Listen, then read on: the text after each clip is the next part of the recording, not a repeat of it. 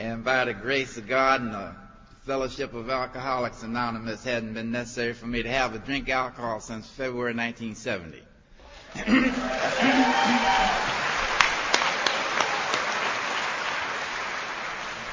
I take absolutely no credit for that.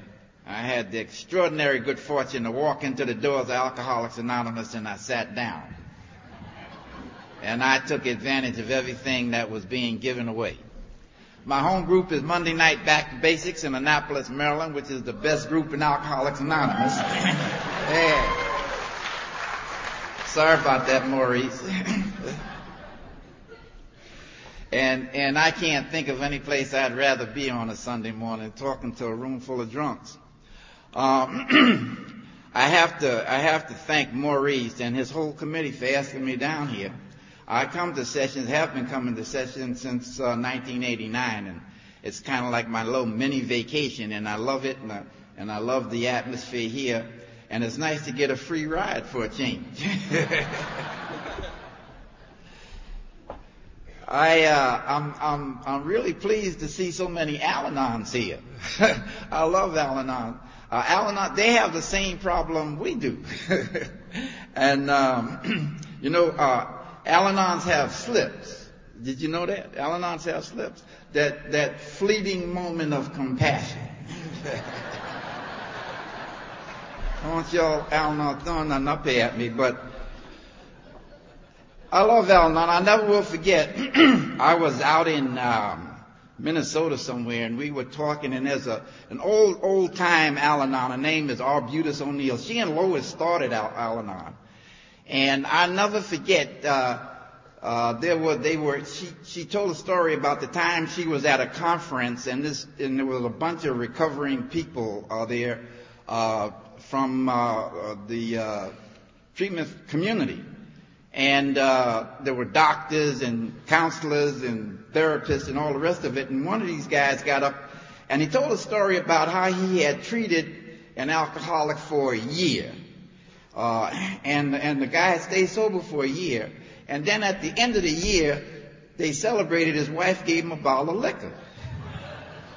And Arbutus went up to the guy after the meeting and said, did you ever tell the guy's family about Al-Anon? Or did you ever talk to the family afterwards about the disease of alcoholism? And the doctor said, no. He said, well, you ought to quit telling that story. You make you sound like a damn fool. They have the same problem. They're not alcoholics, but they understand alcoholism.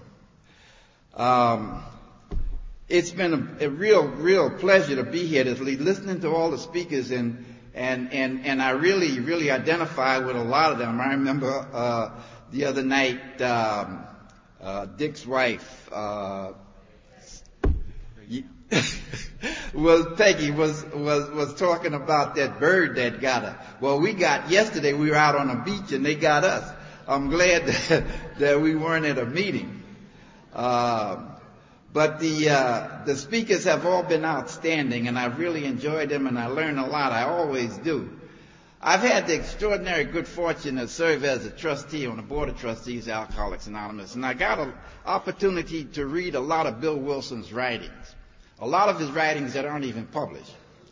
And it always amazes me the insight and the foresight that Bill had when he started to put this thing together. If you ever notice, Bill always talks about Alcoholics Anonymous. Whenever he talks about Alcoholics Anonymous, he always refers to it as our society. Our society, a society of men and women who share their strength and hope and experience so that others can get well. And I think that the message of Alcoholics Anonymous has been that way since time began. I've had the extraordinary experience of traveling all over the world as a member of Alcoholics Anonymous. There's not a lot of places I haven't been. I remember once I was in Edinburgh, Scotland. And when I got into Edinburgh, the day I got in, my host called me on the phone. They asked if I felt like going on a 12-step call. And I said, sure. So he picked me up and we drive out to St. Andrews golf course. Anybody's ever seen it? It's a fantastic place and these huge estates all around it. And we go inside the house and the person we're 12-stepping was a member of parliament. And the guy was drunk as a coot. He was crawling around on the floor drunk as a skunk. I got to tell you, Brett, they puke just like we do. We gathered this guy up and we actually it was England's 50th anniversary at the time, and I was speaking in Blackpool, England, and we took the train and took him down to Blackpool, spent a week with him. I don't know if that guy is sober till today, but I'll never forget that experience. And I've had experiences like that all over the world. And to me, it just demonstrates that Alcoholics Anonymous will work, just as our book tells us, for anyone, anywhere, anytime, under any circumstances. I guess if there's a hook to it, you have to want it. You have to want this in order for it to work for you. I think that Alcoholics Anonymous, Bill once said that no one invented Alcoholics Anonymous. Alcoholics Anonymous is like a giant tapestry. And if you look at a tapestry, on one side of it, you see a beautiful picture. But if you look behind it, you see 1,000 threads going in 1,000 different directions. And if you pull a thread over here, the picture will change over here. If you pull a thread over here, the picture will change over here. And all those thousands of threads are the members of Alcoholics Anonymous that make up this beautiful picture. We are a mosaic in progress. And I believe that Alcoholics Anonymous is for us. And as Bill once said, that we are responsible. We are responsible. He once said that if AA is ever destroyed, we'll do it to ourselves. If we don't remember where we came from, if we don't remember our traditions and own them, and talk about them, and make sure newcomers understand what they are and why they're so important to us. I want Alcoholics Anonymous here for my children and my children's children the same as you do. And the only way that's going to happen is if we ensure it. We're the ones, we're the keeper of the flame. And if we don't do it, it won't happen. I think that when I came to Alcoholics Anonymous, I had no idea of the scope and the breadth of this thing. If it's nice when we go to our meetings and we sit down and we see newcomers come in, and they sit down in a very short time. You see the light go on, and they change and they begin to smile from in here, not with their teeth, and you know that there's something that's going on here. And while no one can really explain how it works, we know that it really does. We can look around the room this morning and see the happy, smiling faces. And we know that God is in his heaven and all's right with the world. Because Alcoholics Anonymous is here for each and every one of us. I don't think that anyone who ever came to Alcoholics Anonymous, certainly not I, when I first walked in here, had no idea of any of that, or what it was, or how it would work. I don't think anybody does. When you walk into the meetings of Alcoholics Anonymous for the first time, and you look around and you see a lot of strange people, you wonder, what are these people doing here? I love the story. I think Sandy Beach told me this story. He said that, no, it was Ernie the attorney said that this guy died and went to heaven. And he got up to heaven. He saw St. Peter's. And St. Peter's asked him for his name. And he gave him his name and he checked him off. He had him in the book. And St. Peter asked him what religion he was. And the guy said, well, I don't have any religion. And St. Peter said, well, you have to have a religion. You can't get in heaven if you don't have a religion. So he says, come with me. Takes him down a hallway and he opens the door and he looks inside and there's a bunch of people and they're on their knees and they look very grim and very solemn. And he says, well, who are they? And he says, those are the Protestants. And he says, well, I don't think I want to belong to those. He says, never mind, come down the hall. He took him down the hallway and he came to another door.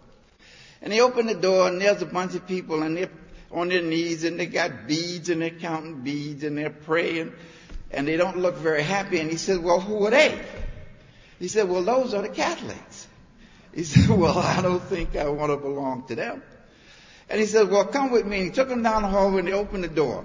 And there were a whole bunch of people in there, and they're laughing and joking and hugging and kissing and just having a wonderful time. And the guy says, well, who are they? And St. Peter says, we don't know. They won't tell us.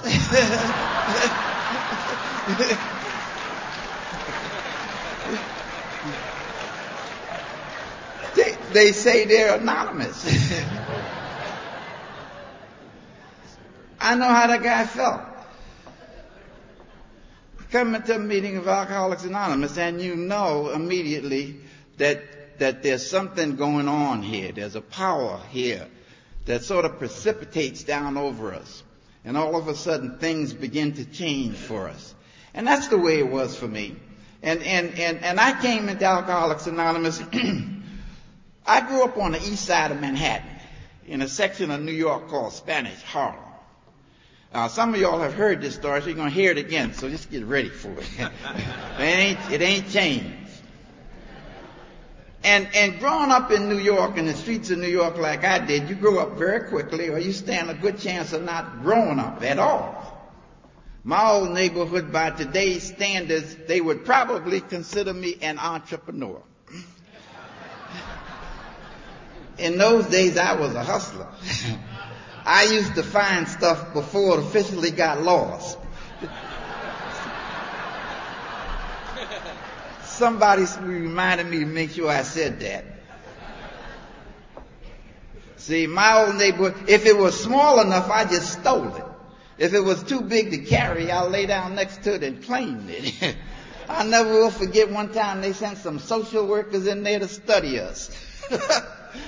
One of them asked me how far it was to the subway. Told them I didn't know. Nobody ever made it. Fact. You come up out of an environment like that, you understand a day at a time. You knew that, the philosophy in the street growing up was do unto others before they do unto you. See, the thing about it was, when I was a kid growing up, I didn't have really, we went to church. And I think everybody does. Everybody in here, when you're a child and your parents say you're going to church, you don't have nothing to say about it. They take you by the hand, they take you to church, and you go to church. Well, they did that. We went to church. And when I went to church, I listened very carefully to what the preacher said. And what I heard him say was, God was somebody you could make a deal with. Yeah, you do this for me, I'll do that for you.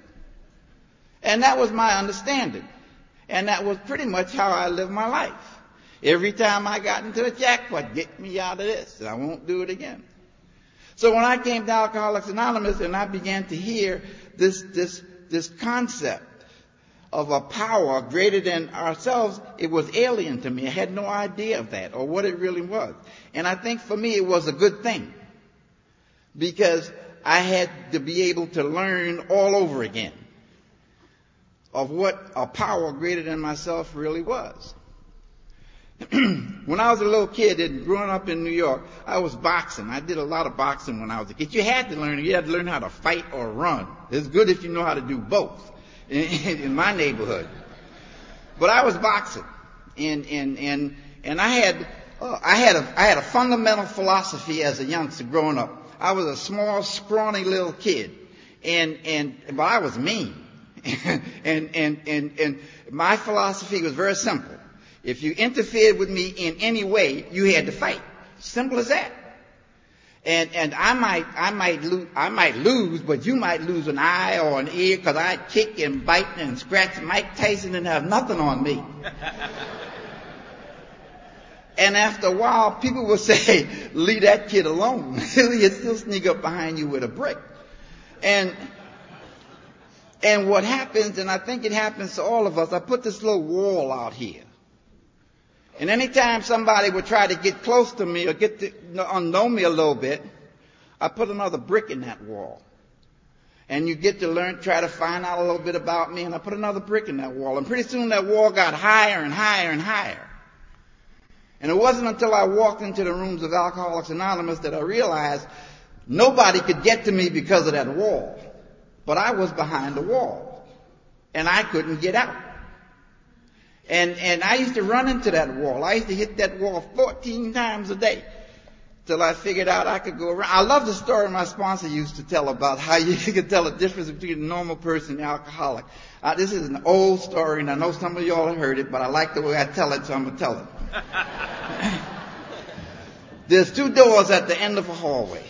And over one door there's a sign that says peace and happiness. And over the other door, inside the other door, there's a guy with a baseball bat. Well, a non-alcoholic walks down the hallway and he sees the two doors, and he walks through the door, and there's a guy in there with a bat, hits him right in the head. He comes out, goes across the hall, goes through the door that says peace and happiness, and has peace and happiness for the rest of his life.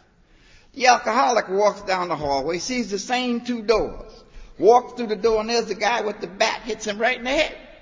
Turns around, comes back down the hallway, turns around, goes back up the hallway, same two doors, walks right through the door, and there's the guy with the bat, hits him right in the head.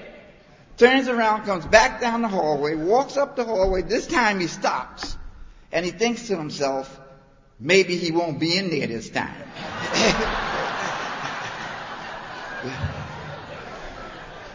Maybe I can get away with it. He walks through the door, and the guy with the bat is gone. And the alcoholic goes looking for him.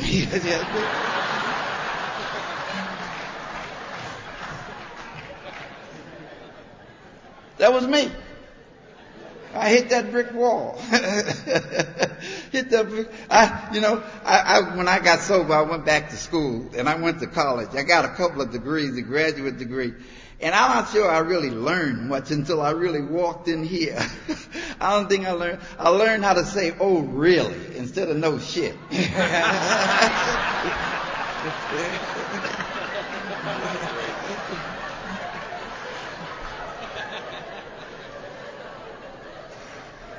The thing I think is important was that I didn't want people to get close to me. I didn't really want people to find out who I was. And I think that's typical of us. We keep to our own counsel. We think we know what's best for us. And we go through our whole life just surviving and reacting and never really understanding what life's terms are. And I think that's the alcoholic. And then we compound it with alcohol. And alcoholism is a disease that will protect itself. Alcoholism is a disease that says there's nothing wrong with you. And so I had no idea, even in those early days. And I was drinking then. Growing up in the streets of New York, we drank.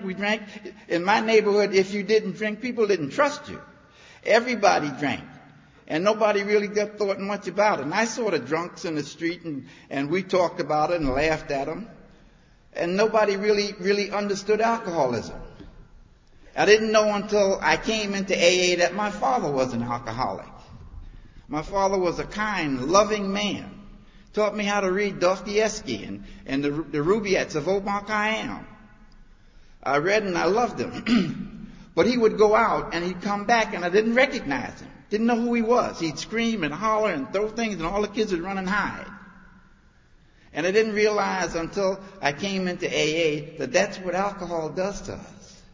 It changes us. It changes our behavior. It changes who we are and how we act and how we behave. It had no meaning for me then until I came here and I understood today. And I had the way Alcoholics Anonymous allows me to make those kinds of amends. I was able to reconcile my father's behavior. And I understand today. And I think it's one of the great privileges that we have at Alcoholics Anonymous is to get an understanding. And so I continued on.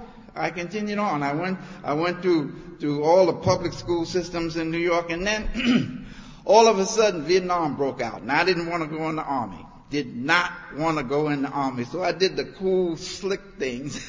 I joined the National Guard. And I joined the old 369th. The 369th group was the oldest military organization in New York at that time. As a matter of fact, the 369th group was the same unit that rode up San Juan Hill with Teddy Roosevelt in the Spanish-American War. I met guys that had been drinking since they rode up San Juan Hill with Teddy Roosevelt. in the Spanish-American War. So I came in, and it seemed like the minute I signed those papers, I wound up, I had to get my mother to sign the papers. I wasn't old enough. And I went in on active duty. And we got federalized.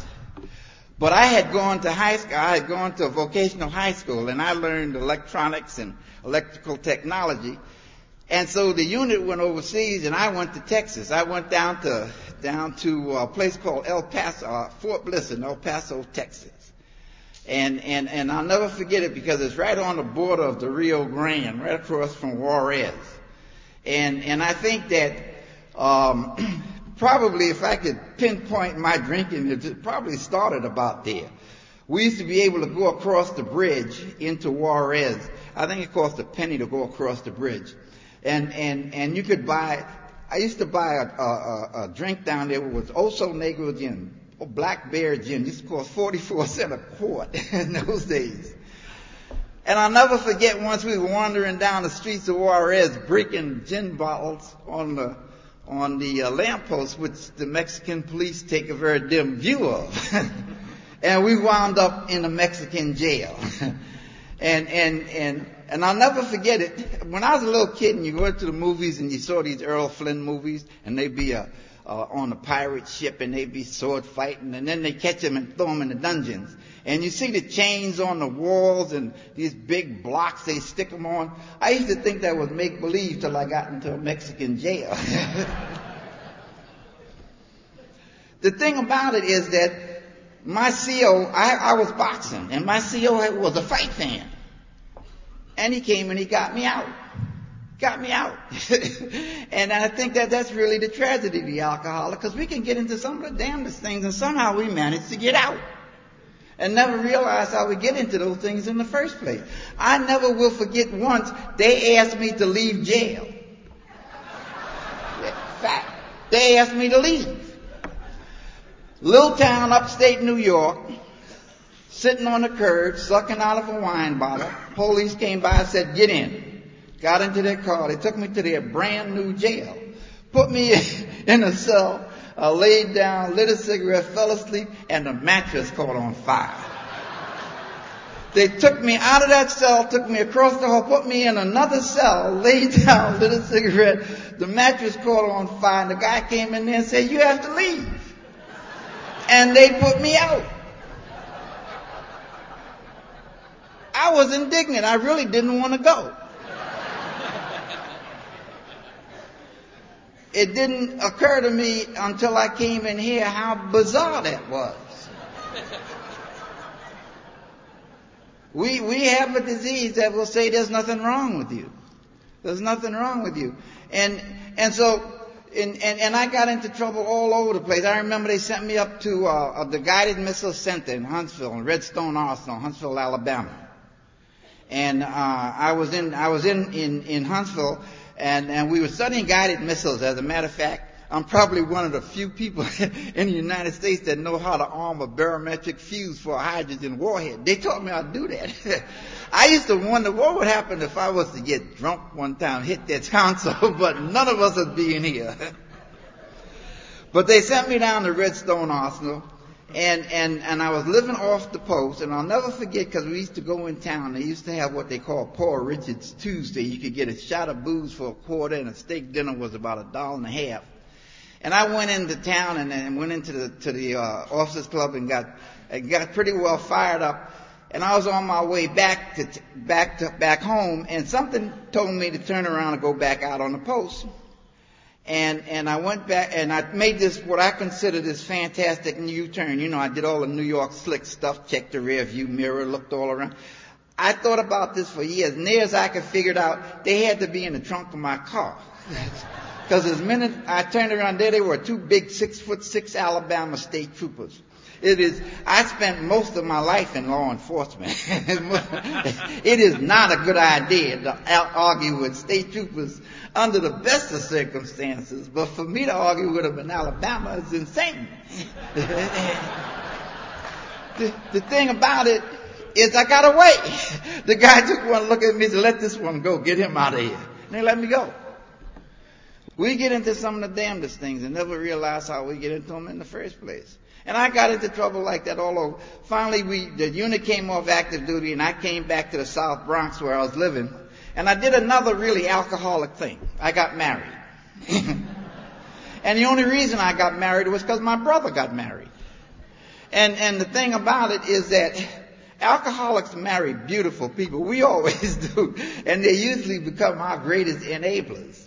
And I married a beautiful person, and we began to raise a family.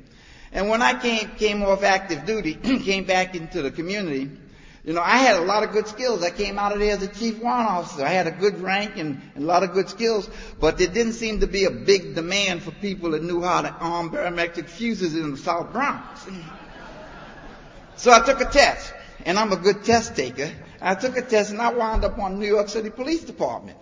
Now, when I was a cop in New York, I walked the beat on 125th Street in Lenox Avenue, which is where I grew up. I knew every pimp, every prostitute, every dope dealer in New York. They see me coming, they wave. I used to lock guys up for being drunk, and they'd have to carry me in the courthouse.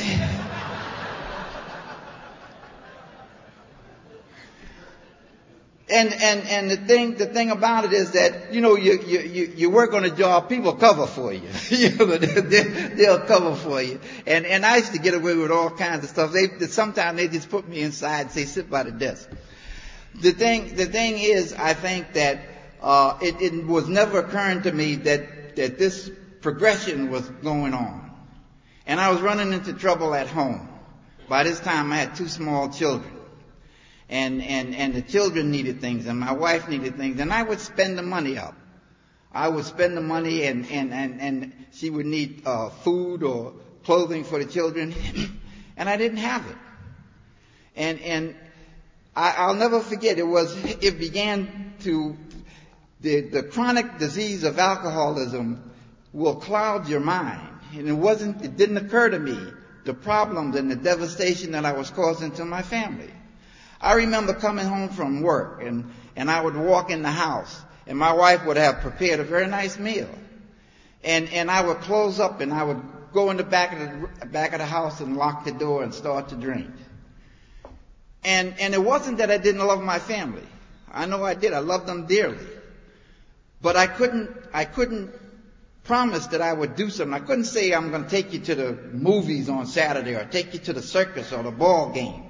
Because I knew by Saturday I'd be drunk, and I wouldn't do anything. And so I just drank and drank. And the bills piled up, and the problems piled up. And I got into more and more difficulty. And you started to get the phone calls, and I used to hate to open the mailbox, because you'd open the mailbox and these letters would be with the big red letters on the outside, say, pay up or die, And my wife was chronically complaining that I wasn't doing this, and I wasn't helping the children, and the job was after me, and I wasn't showing. They like you to show up from time to time, and I wasn't doing any of this, and everything seemed to be coming down on me. And then one day, and if you can do this, you can take this disease to the moon. One day it occurred to me, it was all their fault. It was all their fault. Now, if they'd stop bothering me for this money and stop asking me for doing these kinds of things, everything would be all right. And so one day, I just walked out. I walked out of my house, and I left. I'm devastated till the day. Every time I think about that, I have a wife who loved me and children who love me. And I walked out, and I wound up living in the street, living in one room. And I'm sure you've seen the picture around the rooms where there's a man sitting on a bed, and 2 guys are talking to him, and a dangling light bulb. And that was me. That was me, trying to find peace of mind. And people knew me in the community. I was living in one room, and I had a home and a family to go to. And I would wander around the streets and panhandle, and people would know me, give me a few bucks, and I would get drunk. And finally, I couldn't even afford the room, and I wound up living in the street, living in this dark basement, in this I'll never forget it because it had a dirt floor with an automatic burner in a furnace in the basement. I was living in this basement, and every time the burner would fire, I'd hear Handel's Messiah. The whole Hallelujah chorus. I hate the thing till today. But I'll never forget, while I was in that basement, one day I came to, and I looked around, and I thought to myself, what are you doing here? Why are you in this basement? I come from a good family. I have a relatively good education. What are you doing in this basement? And I had no real answer. I had no answer for that. And I did what I always did when I got into a jackpot. I was going to pray. But I prayed like I always pray. You do this for me, I'll do that for you. And nothing happened. At least I thought nothing happened. I understand today that God was there. God had never gone away. God was in that basement with me all the time. One of my favorite passages in the Bible, the other big book, is in Ecclesiastes.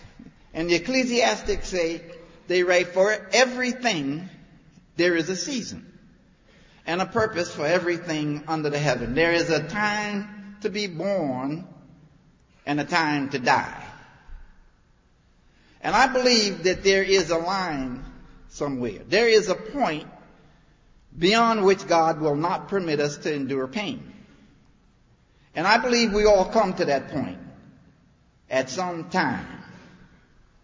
And when some of us reach it, we die. And when some of us reach it, we find our ways into the doors of Alcoholics Anonymous. But whether we die or whether we come here, God has arranged that we don't have to suffer anymore. One of my favorite writers is Walter Benton. And in one of his writings, he describes what happens to us. He says, our days are of time and hours, and as the clock hand turns, a circle closes in upon us. And a black, timeless night sucks us in like quicksand and receives us totally without a rain check or a parachute or a key to heaven or a last long look. And the alcoholic spirals down and down and down and down. And then for some inexplicable reason, God reaches in and plucks some of us out and sets us into the rooms of Alcoholics Anonymous. And I've long since stopped trying to understand why some of us are here and some of us are not. I believe God has a plan, and we're all part of it. And that wherever we are, whatever happens to us, God has a plan, and we're a part of it. I believe we were all born perfect children of God. We will always be perfect children of God. Nothing can ever change that. No matter where you go or whatever happens to you in life, you will always be a perfect child of God. And what happens to us is that life impacts on us and convinces us that we are less than perfect children of God. And as we go through our process, through our recovery process, we begin to see that God is not there, out there. God is right here. And all we have to do is remove the blocks and allow the sunlight to shine through. I had no idea of any of that. None at all when I was in that basement. Had nothing and no idea of that. All I wanted to do was stop the pain, however it was, whatever happened. And it's strange that the way God moves and works in our lives. What happened was, one day I had managed to hang on to my chauffeur's license, and I was running dumps out to, actually it was the same dump site that they used for 9/11. It was a dump site way out in Tip End of Staten Island. And I was running dumps out there, and on my way back to the yard one day, I blacked out and almost ran the truck off the road. Nothing serious happened. Cops came, and they suggested that I go down and have an x-ray just to be safe. So I went down, went to the hospital, had an x-ray, and forgot about it. Next morning, I was sitting around with some of my colleagues, and we had just invested in a bottle of wine. And we get this phone call, and the woman said that I had to come to the hospital right away. Well, I tried to explain to this lady I just invested in this bottle of wine, and I wasn't going nowhere. And what she said was that you have to come down right away or we're going to send the police out to get you. And the last thing I needed was cops looking for me. So I went down there, not to make a long story longer, it turns out I had tuberculosis. And I had it so severely, they wouldn't let me go back home.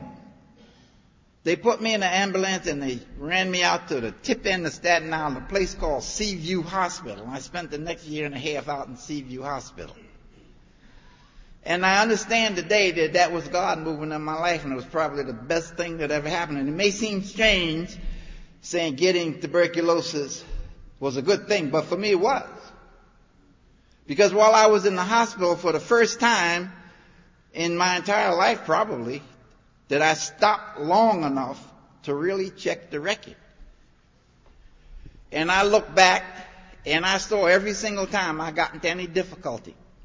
Anytime I went to jail or got into a fight or lost a job or anytime something bad happened to me, I was either drinking or I was drunk. And somehow the cement block up here lifted and the message went through. There's something wrong with you. It has to do with alcohol. I have to tell you, nobody came running down the hallway with a donut and a cup of coffee and say, hey, we got an AA meeting in here.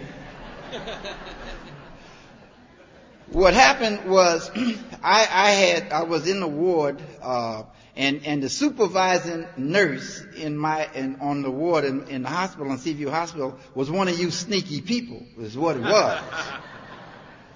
And she was watching all of my shenanigans. I love her today, Martha Lyle. She's passed on. Beautiful lady. And I'll never forget, I was sitting, the day before I was to be discharged, I was sitting on the side of the bed.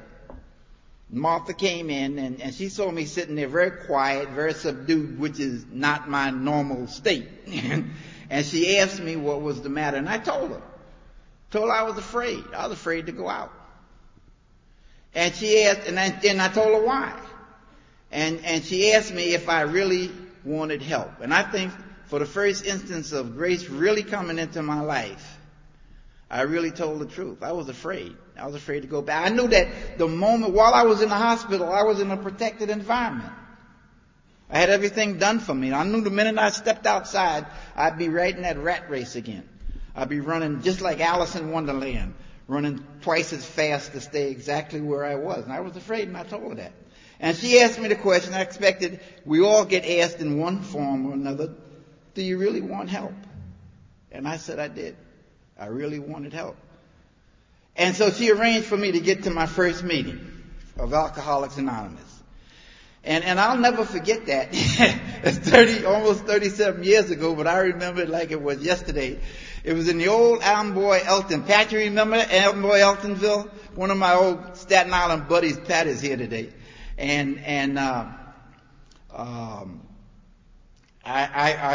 Amboy Eltonville was down on the tip end of Staten Island. I don't know if any of you ever remember the John Birch Society.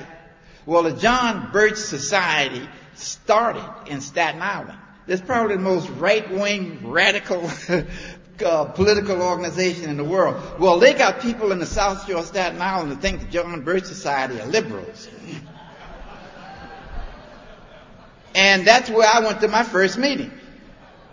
I walked into the meeting down in the South Shore of Staten Island, and the moment I walked into the room of Alcoholics Anonymous, I knew there was something wrong. I knew there was something wrong. It was February, and there were guys in there that had on white shoes. White shoes in the wintertime. People that I come from don't wear white shoes in the summer.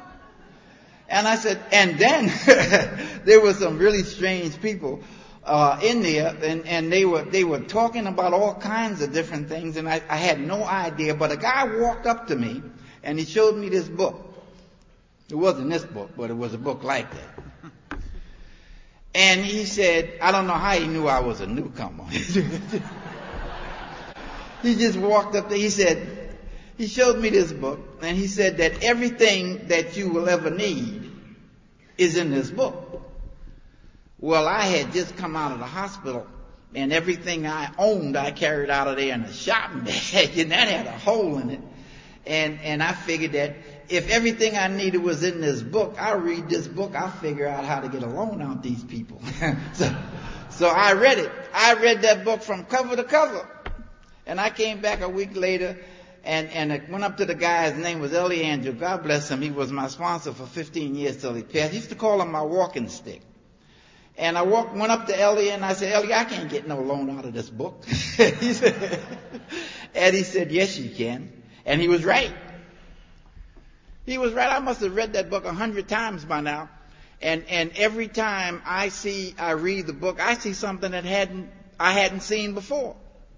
I remember the first time it happened to me, I used to think they changed the book on me. And I would go and complain. I complained to Ellie that wasn't in there yesterday. And what he would explain to me, and God bless him, he explained everything that happened that we did. He explained.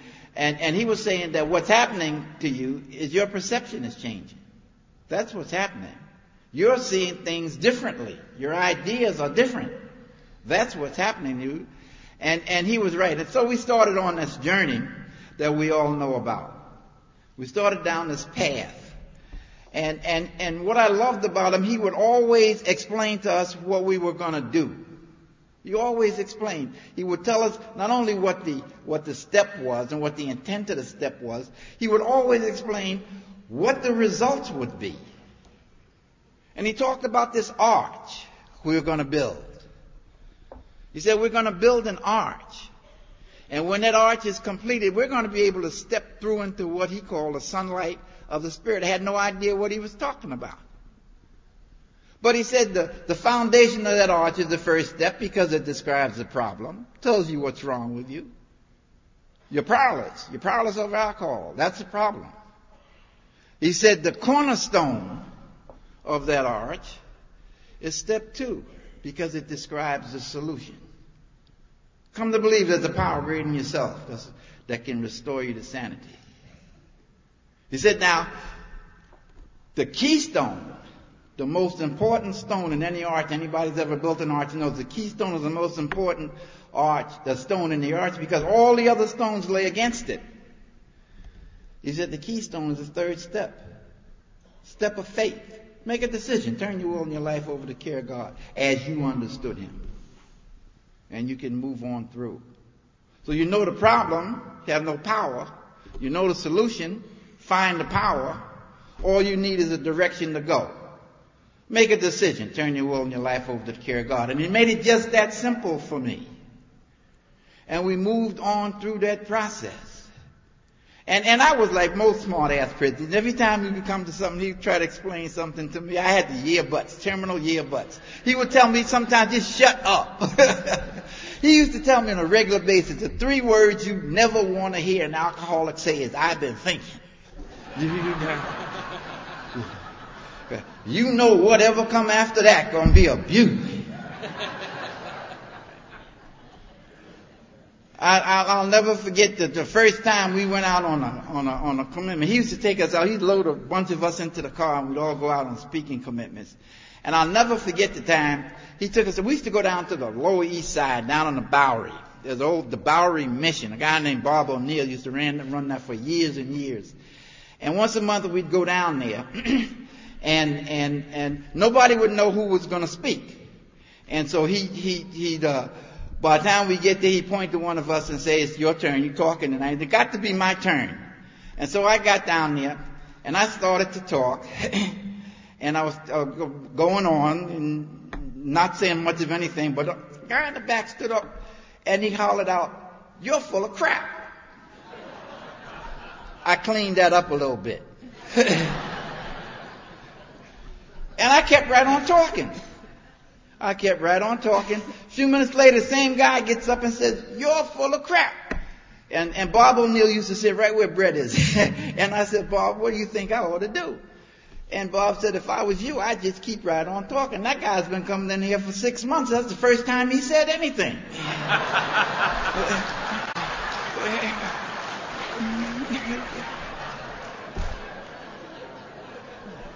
Learn the lesson.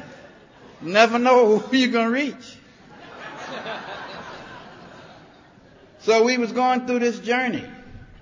And I loved our process, and we don't have time to really go through it the way he did. But we would come, I never forget when we came to 6 and 7, and I was the great I am, and I used to try and give him the 15-cent version of my life story. And he would always stop me, and he would say, we're not interested in who you are. We're going to find out who you are or not. And we're going to get rid of all of that, and who you are will show up. And so when we got to step 6, he would say, the step 6 says that we are entirely ready to have God remove all his defects of character. Now, I wasn't really sure I wanted to lose all them defects of character. I didn't want to get too honest too fast, because the statute of limitation hadn't run out on some of my stuff.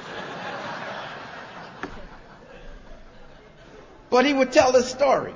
He would say that a farmer can't grow anything. What he does is set up the conditions. He plants the seeds. He waters the soil. He sets the conditions so the change can take place. God will make the plants grow.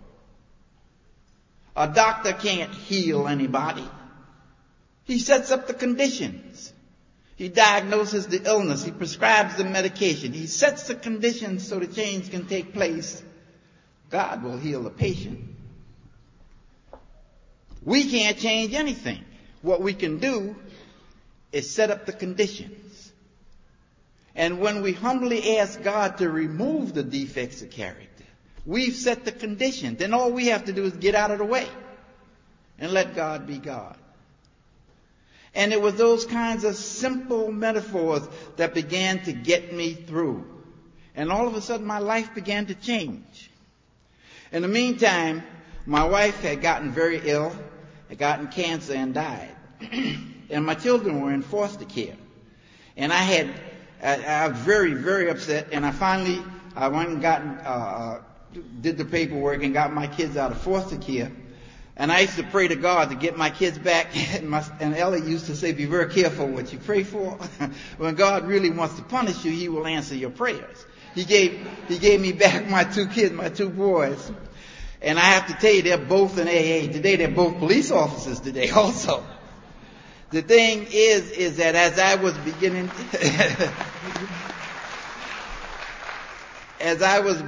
to grow, they were growing with me. They were growing in this fellowship.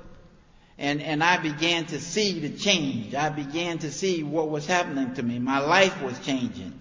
And I began to see what the benefits of AA. We talk about the benefits and we talk about the gifts of Alcoholics Anonymous. And it's easy to take them for granted because they seem to come so easy to us if we follow this simple process. And they were happening to me. They were happening to me over and over. And I was fortunate that I had Ellie who reminded me that what we have is a gift from God. It's a gift from God. And that if we don't protect it, just as God can give you something, he can take it away. And so I began to learn, and I'll never forget the first time the group down in Amboy in Staten Island, they had the business meeting. I went to the bathroom and I came back and I was the GSR. I didn't even know what a GSR was. They made me the GSR. And I started on that road. I started going up through the structure, the DCM, and then there was an opening on the board as a director on AA World Services. That's a corporate board that does all the printing for Alcoholics Anonymous. And I became a director on AA World Service. Me, drunk like me, I was chairman of the board, handling all your dollars. And then in 1989, I got elected to the board of trustees as a general service trustee, and it's probably been the highlight of my life. And I think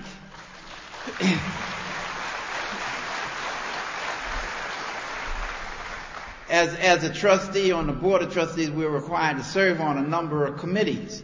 And one of the committees that I served on, or requested to serve on, it shows you I'm an alcoholic. I volunteered for it. I'm an old history teacher. I love history. I taught history in high school while I was doing a graduate degree.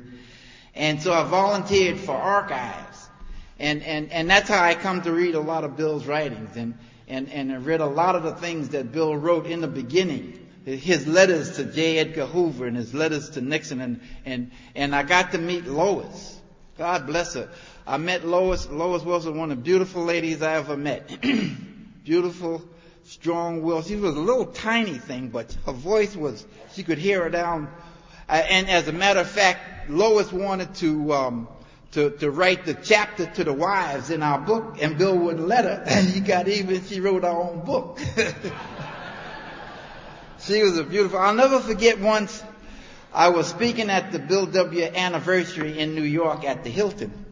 And Lois, there's a room upstairs where all the speakers gather before the meeting, and I was there a little early, and I went up to the reception room, and Lois was sitting there by herself. And she and I just had a long talk, and she would tell me a lot of the things about Bill and the things that happened in their lives, and how he had overcome so many different things, his depressions and so many other things, by the power of God and the power of the room and the people in Alcoholics Anonymous.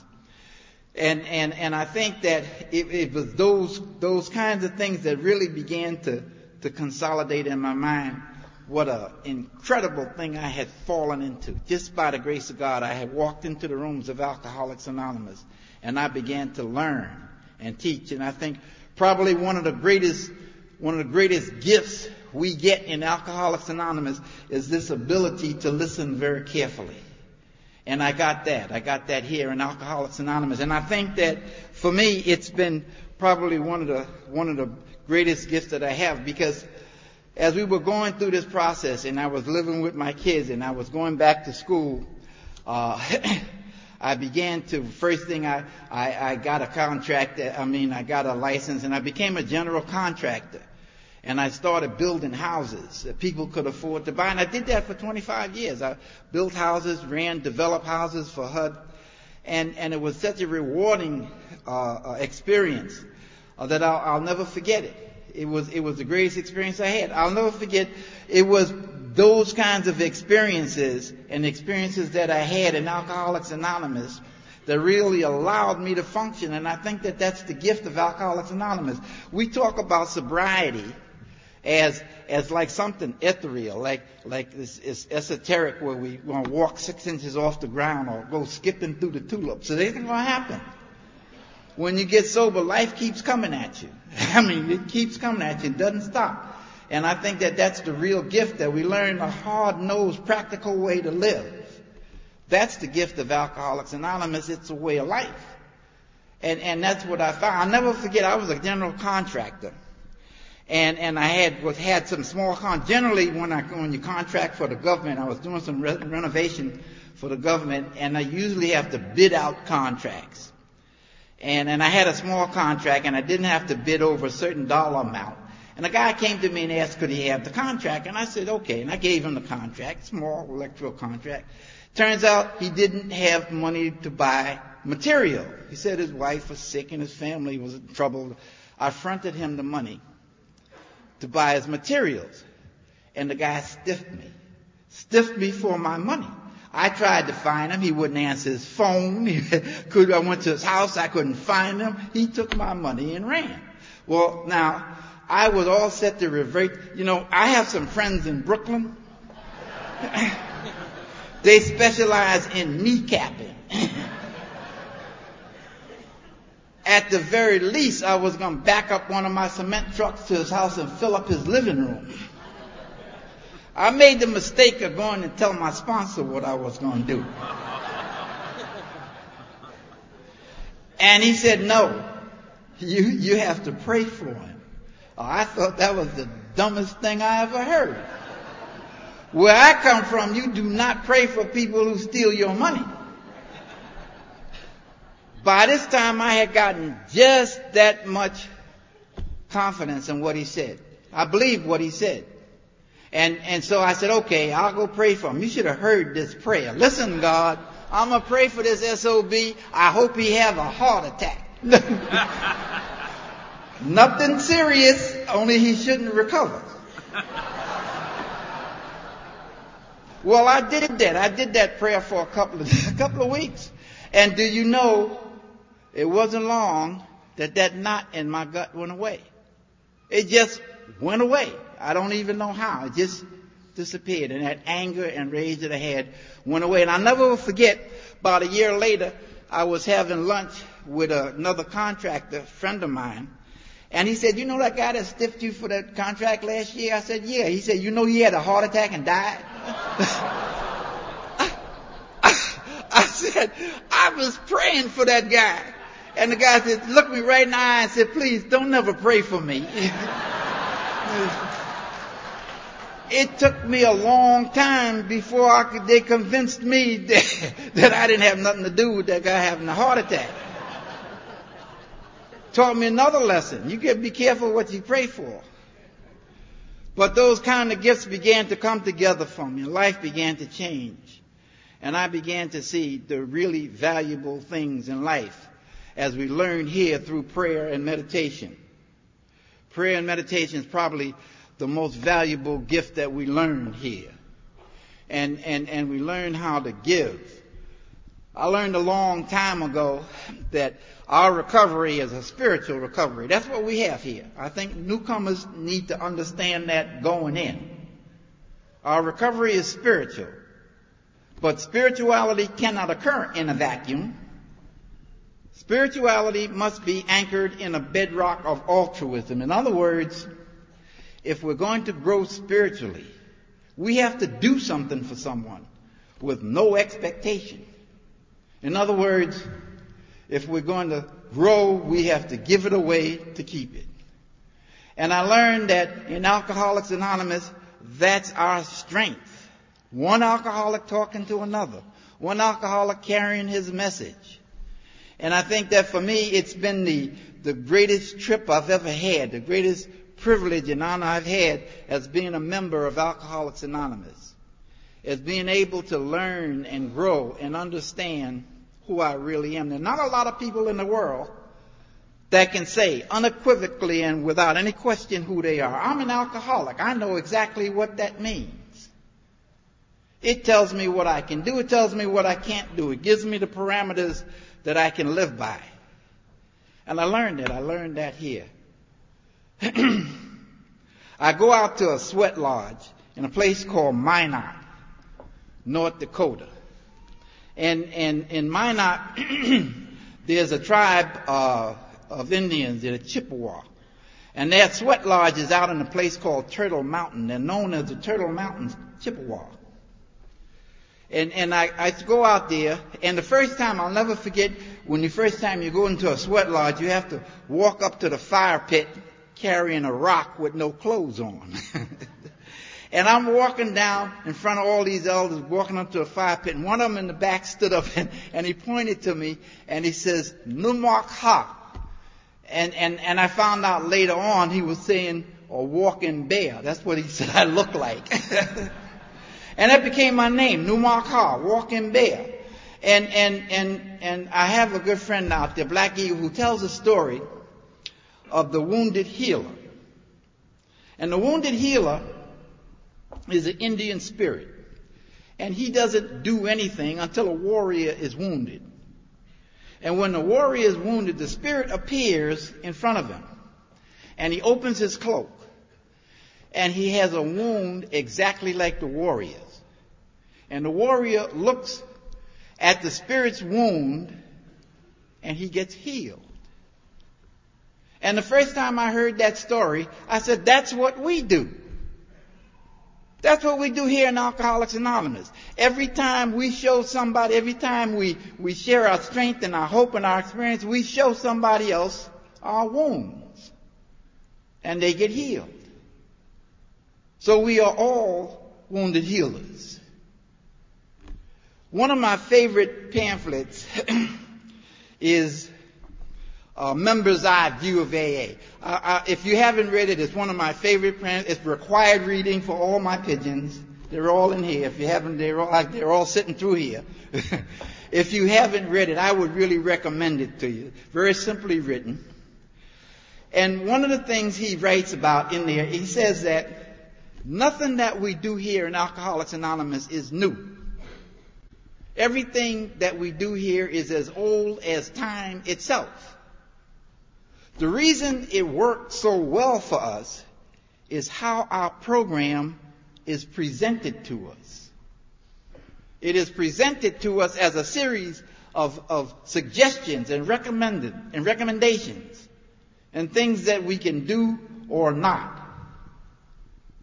And so it's tailor-made for the alcoholic. I love how he ends in the pamphlet. The writer takes kind of a biblical turn. And he talks about the time that John the Baptist was once again in one of Herod's prisons. And while he was in prison, he heard about his cousin, Jesus. And Jesus was out doing all kinds of miraculous things. And John called two of his followers to him and he said, go and find Jesus and ask him if he is the Messiah. Ask Jesus if he's the one we've been waiting for. So the two men go out and they walk with the Lord. They find him. They walk with him for a while. And then one day they asked him, are you the Messiah? Are you the one we've been waiting for? And Jesus didn't answer them directly. What he said was, go back to John and tell John only what you have seen and only what you have heard. Tell John that the blind can see and the deaf can hear and the lame can walk and the poor in spirit have been given the good news. Well, I'm here to make a report to you this morning, if you'll accept it from me. I came to Alcoholics Anonymous, and I can tell you for a fact that the blind can see, and the deaf can hear, and the lame can walk, and the poor in spirit have been given the good news. Alcoholics Anonymous is here for each and every one of us. Thank you very much.